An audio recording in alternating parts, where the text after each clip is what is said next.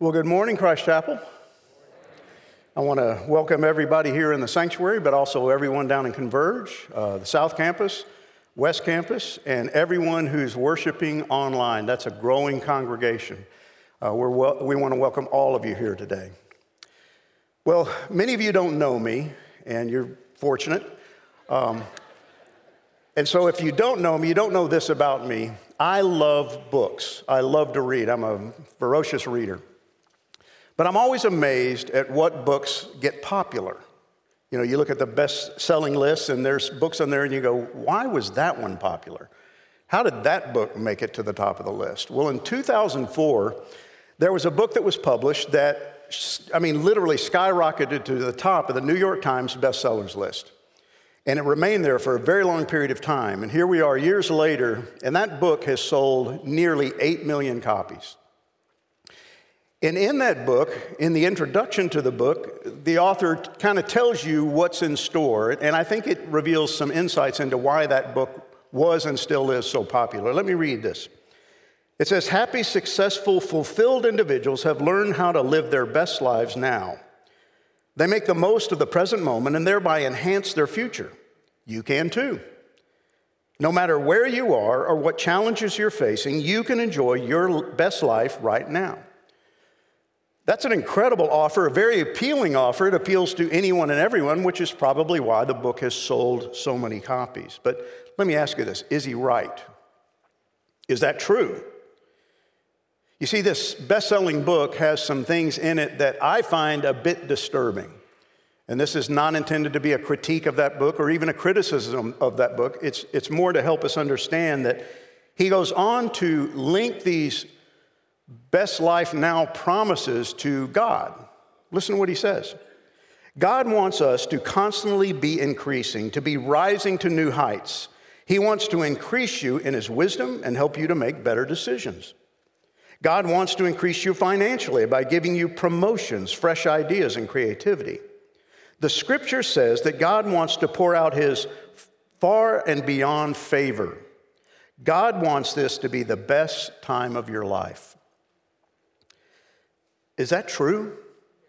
Is the best time of your life what God has in store for you and me right here, right now? Is that the reason he sent his son to take on human flesh, to live a sinless life, to die on a cruel Roman cross, to be buried in a tomb, rise again, ascend on high?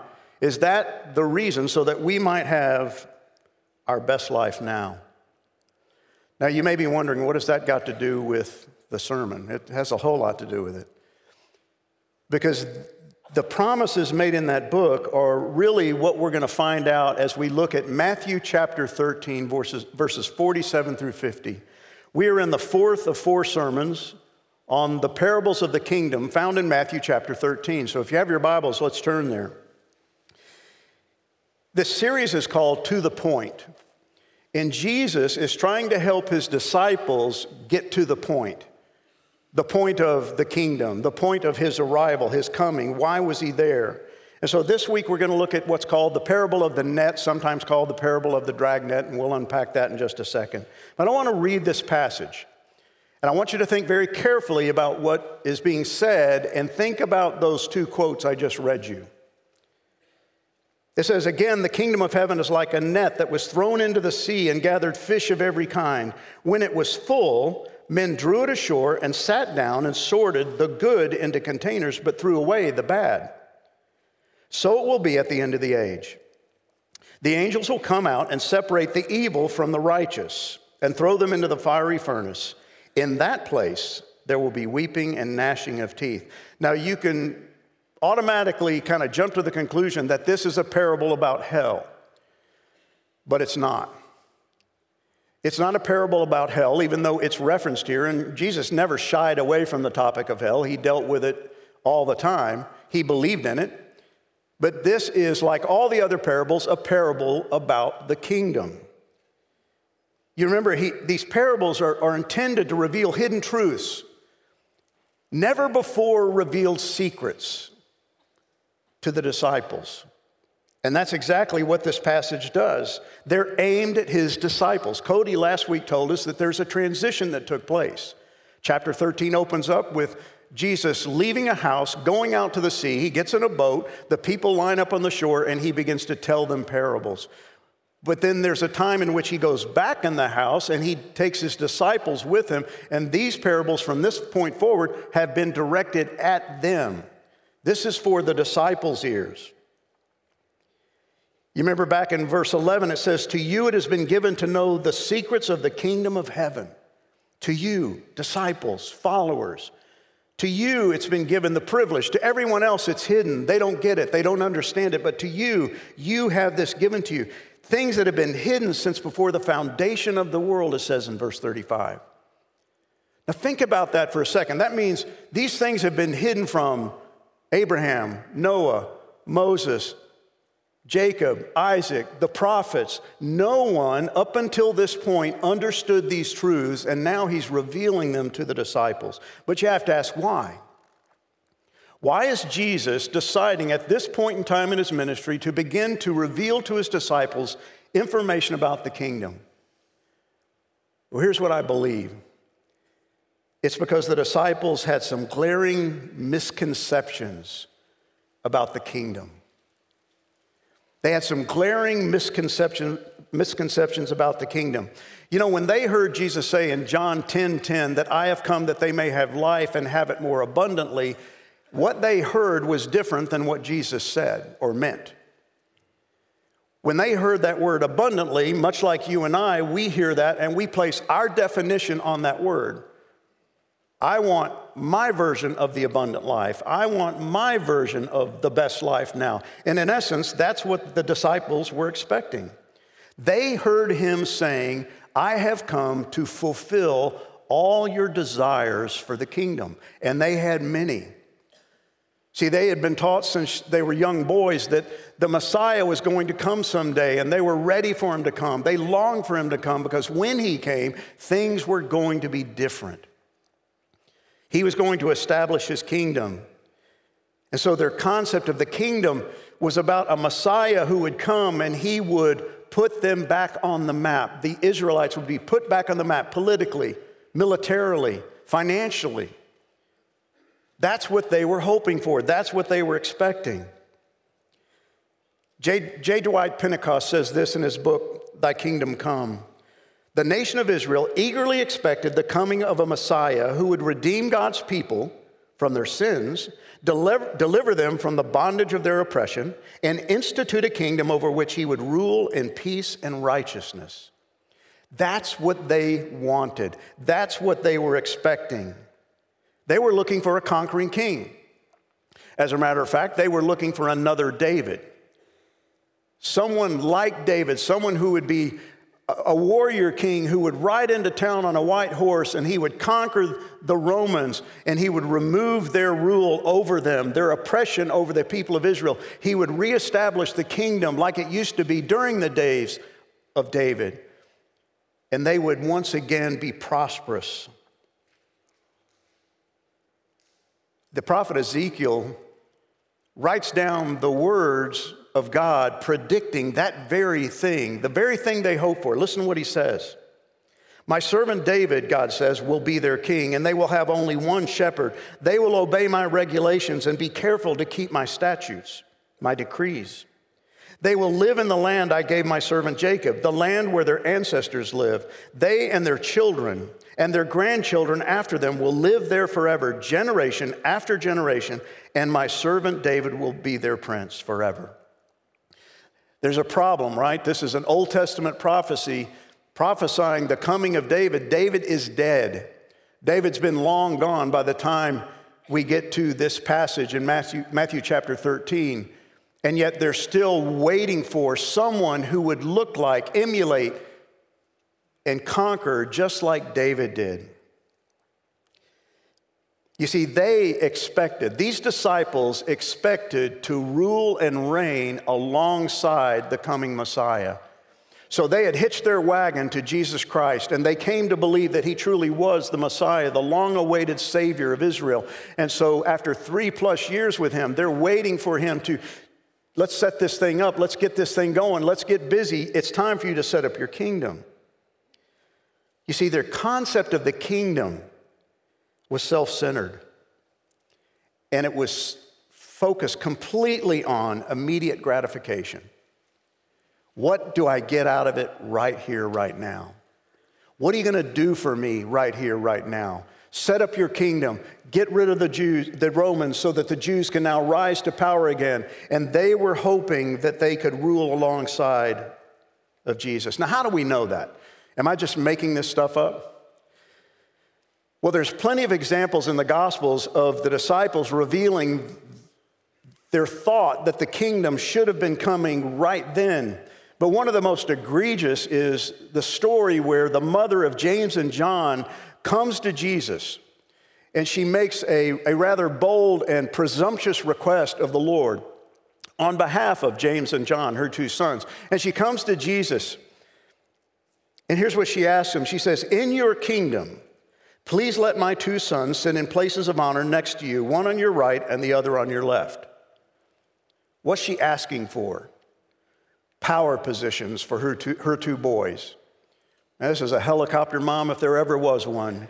You know, she's working Jesus. She believes Jesus to be the Messiah. She believes he is that second David, and she's working Jesus to see if she can get her two sons to sit in the most powerful positions in his royal administration. She's thinking kingdom on earth now. And sadly, we know there's another occasion where the two brothers come to Jesus and ask the same thing. And every time this request was made, the other disciples would get jealous, which tells us that they wanted the same thing. They wanted their best life now alongside Jesus. It's interesting to fast forward to after Jesus died, was buried, rose again, and then appeared to his disciples multiple times. He assembles them on the Mount of Olives, and he's getting ready to ascend back on high to the right side of God the Father. And the disciples come to him and listen to their request. This is in Acts chapter 1, verse 6. They say, "Lord, has the time come for you to free Israel and restore our kingdom?" Now, what are they saying? Jesus has died, been buried, rose again, appeared to them multiple times. He's getting ready to ascend on high, and they're thinking about earthly kingdom. They're thinking, okay, you've died, you've proven who you are, you've raised from the dead, so this must be the time. Is now when you're going to establish your kingdom on earth. They are fixated on it. It's all they can think about. See, they're hoping he will restore Israel to power, prestige, and prominence, and they're hoping that their last 3.5 years with him will now pay off. They'll benefit from all the perks that come with power and position and prominence. But I love how Jesus responds. Remember, he knows he's getting ready to ascend up into heaven and return to his Father's side. So he says to them, the Father alone has the authority to set those dates and times. And they're not for you to know. Quit worrying about that. But you will receive power. Now don't miss this. What were they looking for? Power, earthly power. And Jesus says, you're going to get power when the Holy Spirit comes upon you, and you will be my witnesses, telling people about me everywhere. See, they were looking for power that would benefit them. Jesus is offering them power that will benefit others. You will be my witnesses, telling people about me everywhere, in Jerusalem, throughout Judea, in Samaria, and to the ends of the earth. You see, Jesus is revealing secrets they don't know about the kingdom. There will be a day when God does restore Israel, when Jesus Christ does sit on a throne in Jerusalem and rule and reign. But now was not the time. They were looking for their best life now, and Jesus is saying, you're looking for the wrong thing. You see, Jesus did not call them to witness the restoration of the kingdom, but to bear witness to his arrival as the king. If we're not careful, we can miss the point of this parable every day. and think that Jesus Christ died so that we might have our best life now. But Jesus is telling the disciples that the kingdom will come, but for right now, your job is of a different nature. You're to bear witness that I have arrived, but I'm leaving, but I'm coming back. You need to tell everyone, everywhere in Jerusalem, throughout Judea and Samaria, and to the ends of the earth. They were to cast their net, as the parable infers, as far as they could. Again, from Jerusalem, Judea, Samaria, and to the ends of the earth, so to speak, from sea to shining sea. They were to fish anywhere and everywhere, and they would. They would do just that. And when they did, guess what? They would find it filled with fish of every kind. See, when the Holy Spirit did come at Pentecost and they began to preach and teach and spread out, they saw people of every tribe, nation, and tongue coming to faith. Caught in that net. But this brings us back to the parable. What's Jesus' point? What's he trying to tell them? You see, he compares the kingdom of heaven to a net. Now, I'm not much of a fisherman, but I've never fished with a net. But when he used this term net, it's really the term for dragnet, and most of those men who he's talking to, many of whom were fishermen, knew exactly what he was talking about. It's a large net, and when that net goes out, it catches everything in its path. The way it was used is you would take one end of the net and you would fix it to the shore, and then the fisherman would then go out into the water, either wading into the ocean, or he would take a boat and he would take the other end of that net and he would go in a circle as far as he could, and then he would come back to the shore and he would begin to reel it in. It had weights. Those weights took the net all the way to the bottom, and then it had floats that kept it at the top. So it literally caught everything in its path. That's what Jesus is saying. And because it's large, it's going to catch anything and everything. And this is important for us to notice in this parable. And we've seen it in the other parables. The gospel goes out, the news of the kingdom goes out, and it attracts and it brings in all kinds of things. Notice that Jesus says it gathered fish of every kind. Now we know he's not talking about fish, right? He's talking about people, but he's very specific. It gathered fish of every kind, and that word kind in the Greek is genos. And it's where we get our word genus or species. So it's catching every imaginable kind of fish. Mackerel, tuna, St. Peter's fish, you name it, flounders, it's catching them all because it goes from top to bottom. It's encompassing and it brings in everything, every kind of fish. And really what Jesus is saying is when the gospel goes out, it's going to bring in every ethnicity, every people group, people of every color. You see, that is not what the disciples are expecting. That's not the kingdom they were hoping for. And this is all new to them. You see, there's something really important going on in this passage that they needed to hear, and guess what? You and I need to hear it. Notice that Jesus doesn't list the fish by their genus, their species. How does he list them? He says it's all by their character. He says they're either good or they're bad. Then he goes on to say they're either righteous or wicked. He mentions nothing about their ethnicity, country of origin, color of their skin, language they speak. It's all about whether they are good or bad, righteous or wicked. See, they're all fish, but they don't all share the same quality or character. The net's gone out. They've all been brought in, but there's something different. See, they're not all keepers. Again, I'm not a fisherman, but I know when you fish, some are keepers, some are not. That's what he's saying. They're not all keepers. They all don't end up in the same place. This is a really difficult passage. And not just because it talks about weeping and gnashing of teeth, it's talking about the fact that when it is all said and done, at the end of the age, there will be a separating take place between the good and the bad, the wicked and the righteous. Remember, he's talking to his disciples, and by inference, he's talking to you and I. And again, this is all new to them. They're trying to get their heads around, what is Jesus trying to say? I would love to have been there as he was dumping this on them, and you can just see them all looking at each other with, wide eyes going, does anyone have a clue what he's talking about? This isn't what we expected. See, they believed that when the Messiah came, who would be an Israelite, he would set up an Israelite kingdom, and it would be made up of one genus, Jews.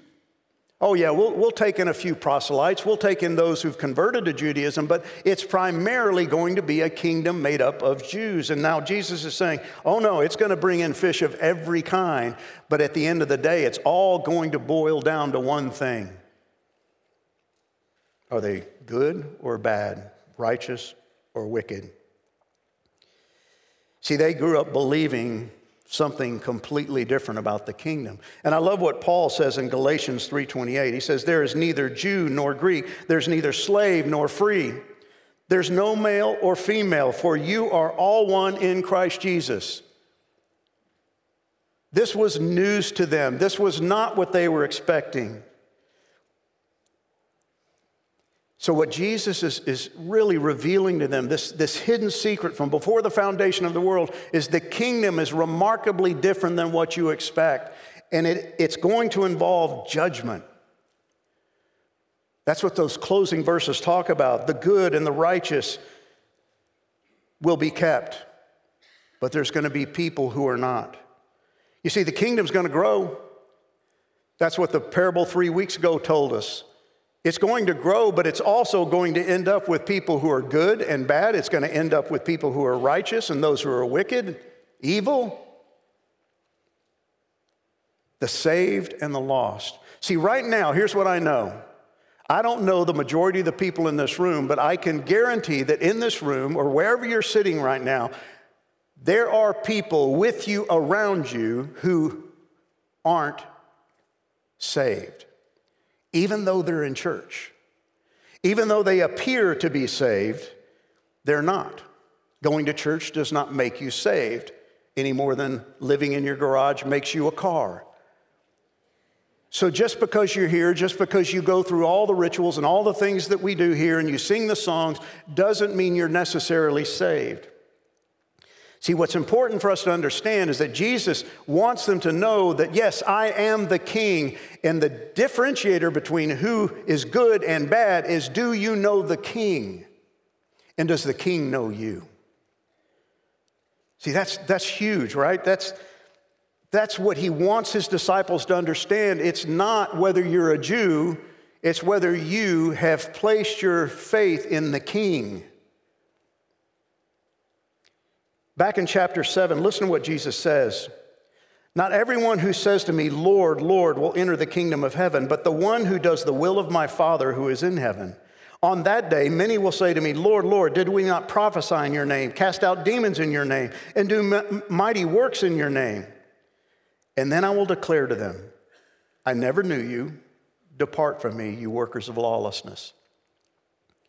See, the disciples are having to get their heads and hearts around this idea that you've got to know the king and you've got to believe who the king is and you've got to understand that he's come to offer you a kingdom, but that kingdom is yet to come. It won't be based on behavior, in other words. It's the good and the bad isn't about you do good things and you do bad things. That's not what this is about. It's about a relationship to the king. And guess what? The disciples would not be able to tell the difference, and neither can you. That's why my job is not to differentiate, it's to communicate. Tell people about the king. At the end of the day, what Jesus is trying to get these guys to understand is that it's a time to cast the net. See, that's the point. That's the point of the parable. What's the hidden thing that he's trying to let them know? It's the fact that for now, the kingdom is about casting the net, not casting aside. It's about fishing, not feasting. What do I mean by that?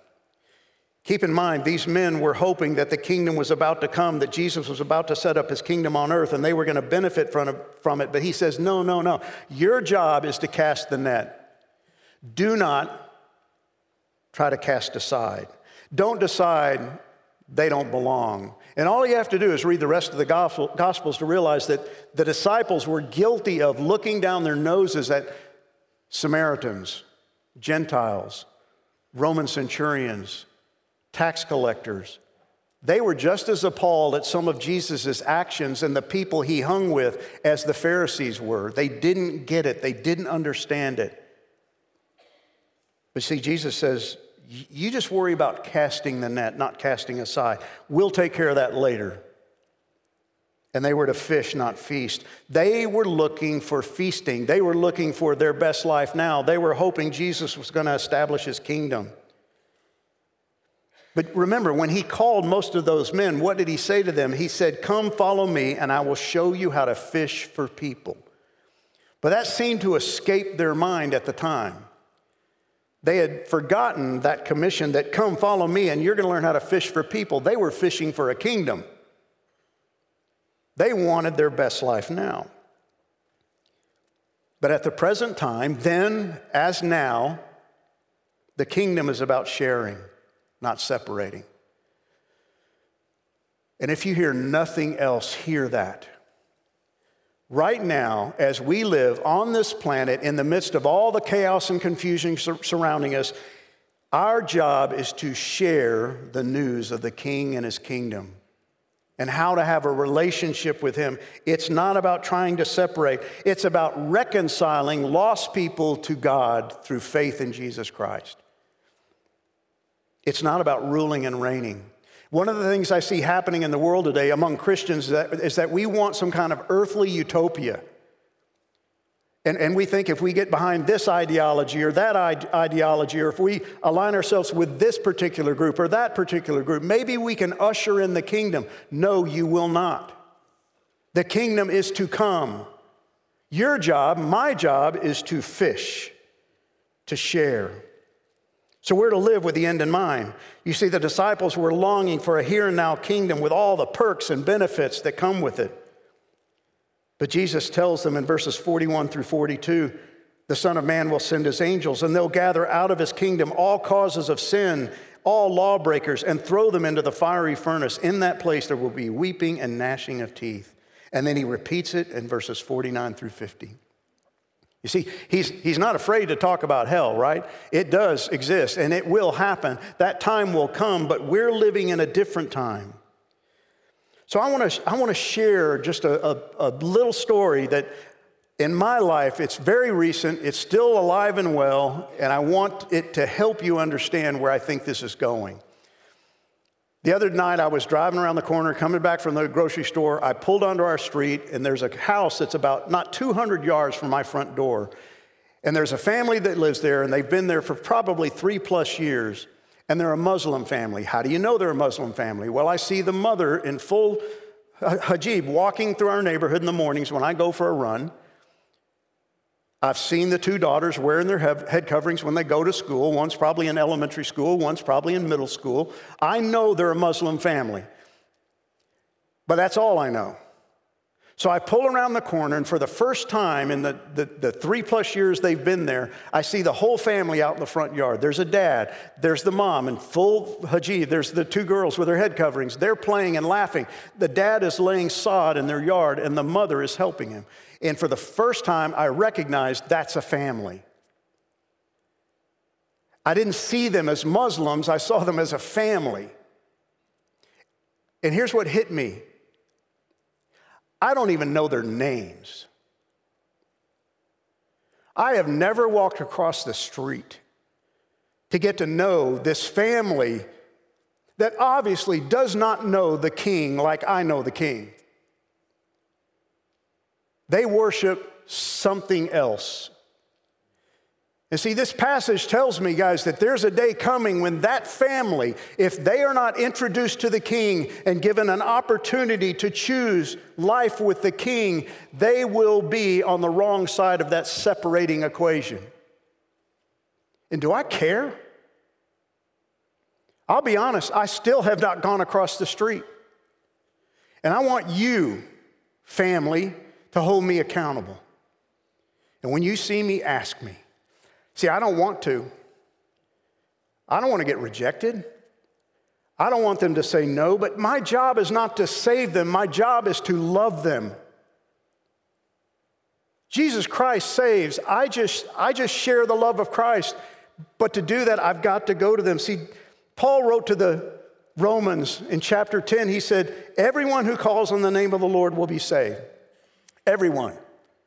Muslims, Jews, Gentiles, every species imaginable. If they call on the name of the Lord, they will be saved. But he goes on, listen to this, and please don't miss this. But how can they call on him to save them unless they believe in him? How can they believe in him if they've never heard about him? And how can they hear about him unless someone tells them? And how will anyone go and tell them without being sent? That's why the scriptures say, how beautiful are the feet of the messengers who bring good news. If you're a believer in Jesus Christ right now, you have been sent. So let's get to the point. We have been called to share the good news, not live the good life. Now, don't get me wrong. If you have a bass boat, if you have a home on the lake, wonderful. If you live in a nice neighborhood and you send your kids to the best of schools, rejoice in it, enjoy it. They're blessings from God, but that is not why you're here. You're here to share the good news, not live the good life. And we have been commanded to fish, not feast. See, many of us are feasting on all the blessings of God, but we're not sharing it with anyone around us who needs to hear it and benefit from it. And finally, we're to fish as long as the sun is still shining, S-O-N. Because what does this passage tell me? There is a day coming when the Savior becomes the judge. That's why we're to cast while we still can. Because there's a time when we won't be able to cast the net anymore. And those people will be cast aside, whether they're my neighbors who live less than 200 yards from my front door, your coworker, family member. So I'll close with this. Colossians 1, verses 12 through 14, tells us what we have enjoyed as followers of the King. Paul says, He, God, has enabled you to share in the inheritance that belongs to His people who live in the light. For He has rescued us from the kingdom of darkness and transferred us into the kingdom of His dear Son, who purchased our freedom and forgave our sins. You have greatly benefited. But what about all those who have not heard? What about my Muslim neighbors? What about all the people in this community and in this world who desperately need to hear about the King and His kingdom? I want to challenge you to fish as long as the sun is still shining. Fish and don't feast. Don't live for your best life now. That day's coming. But share the good news of Jesus Christ to anyone and everyone you can while you can. Would you pray with me? Father, we come to you this morning, and Father, we admit that we spend far too much time feasting, enjoying the blessings that you've given us. Father, we live with our eyes fixated on your kingdom now, but you've called us to set our eyes on a future kingdom. Yes, it will come, and you will do everything you've promised to do, but in the meantime, we have a job to do. We have a message to share. You've called us to be fishers of men and women and children, to tell the good news of the King. The King has come and His kingdom will come, but they need to know the King.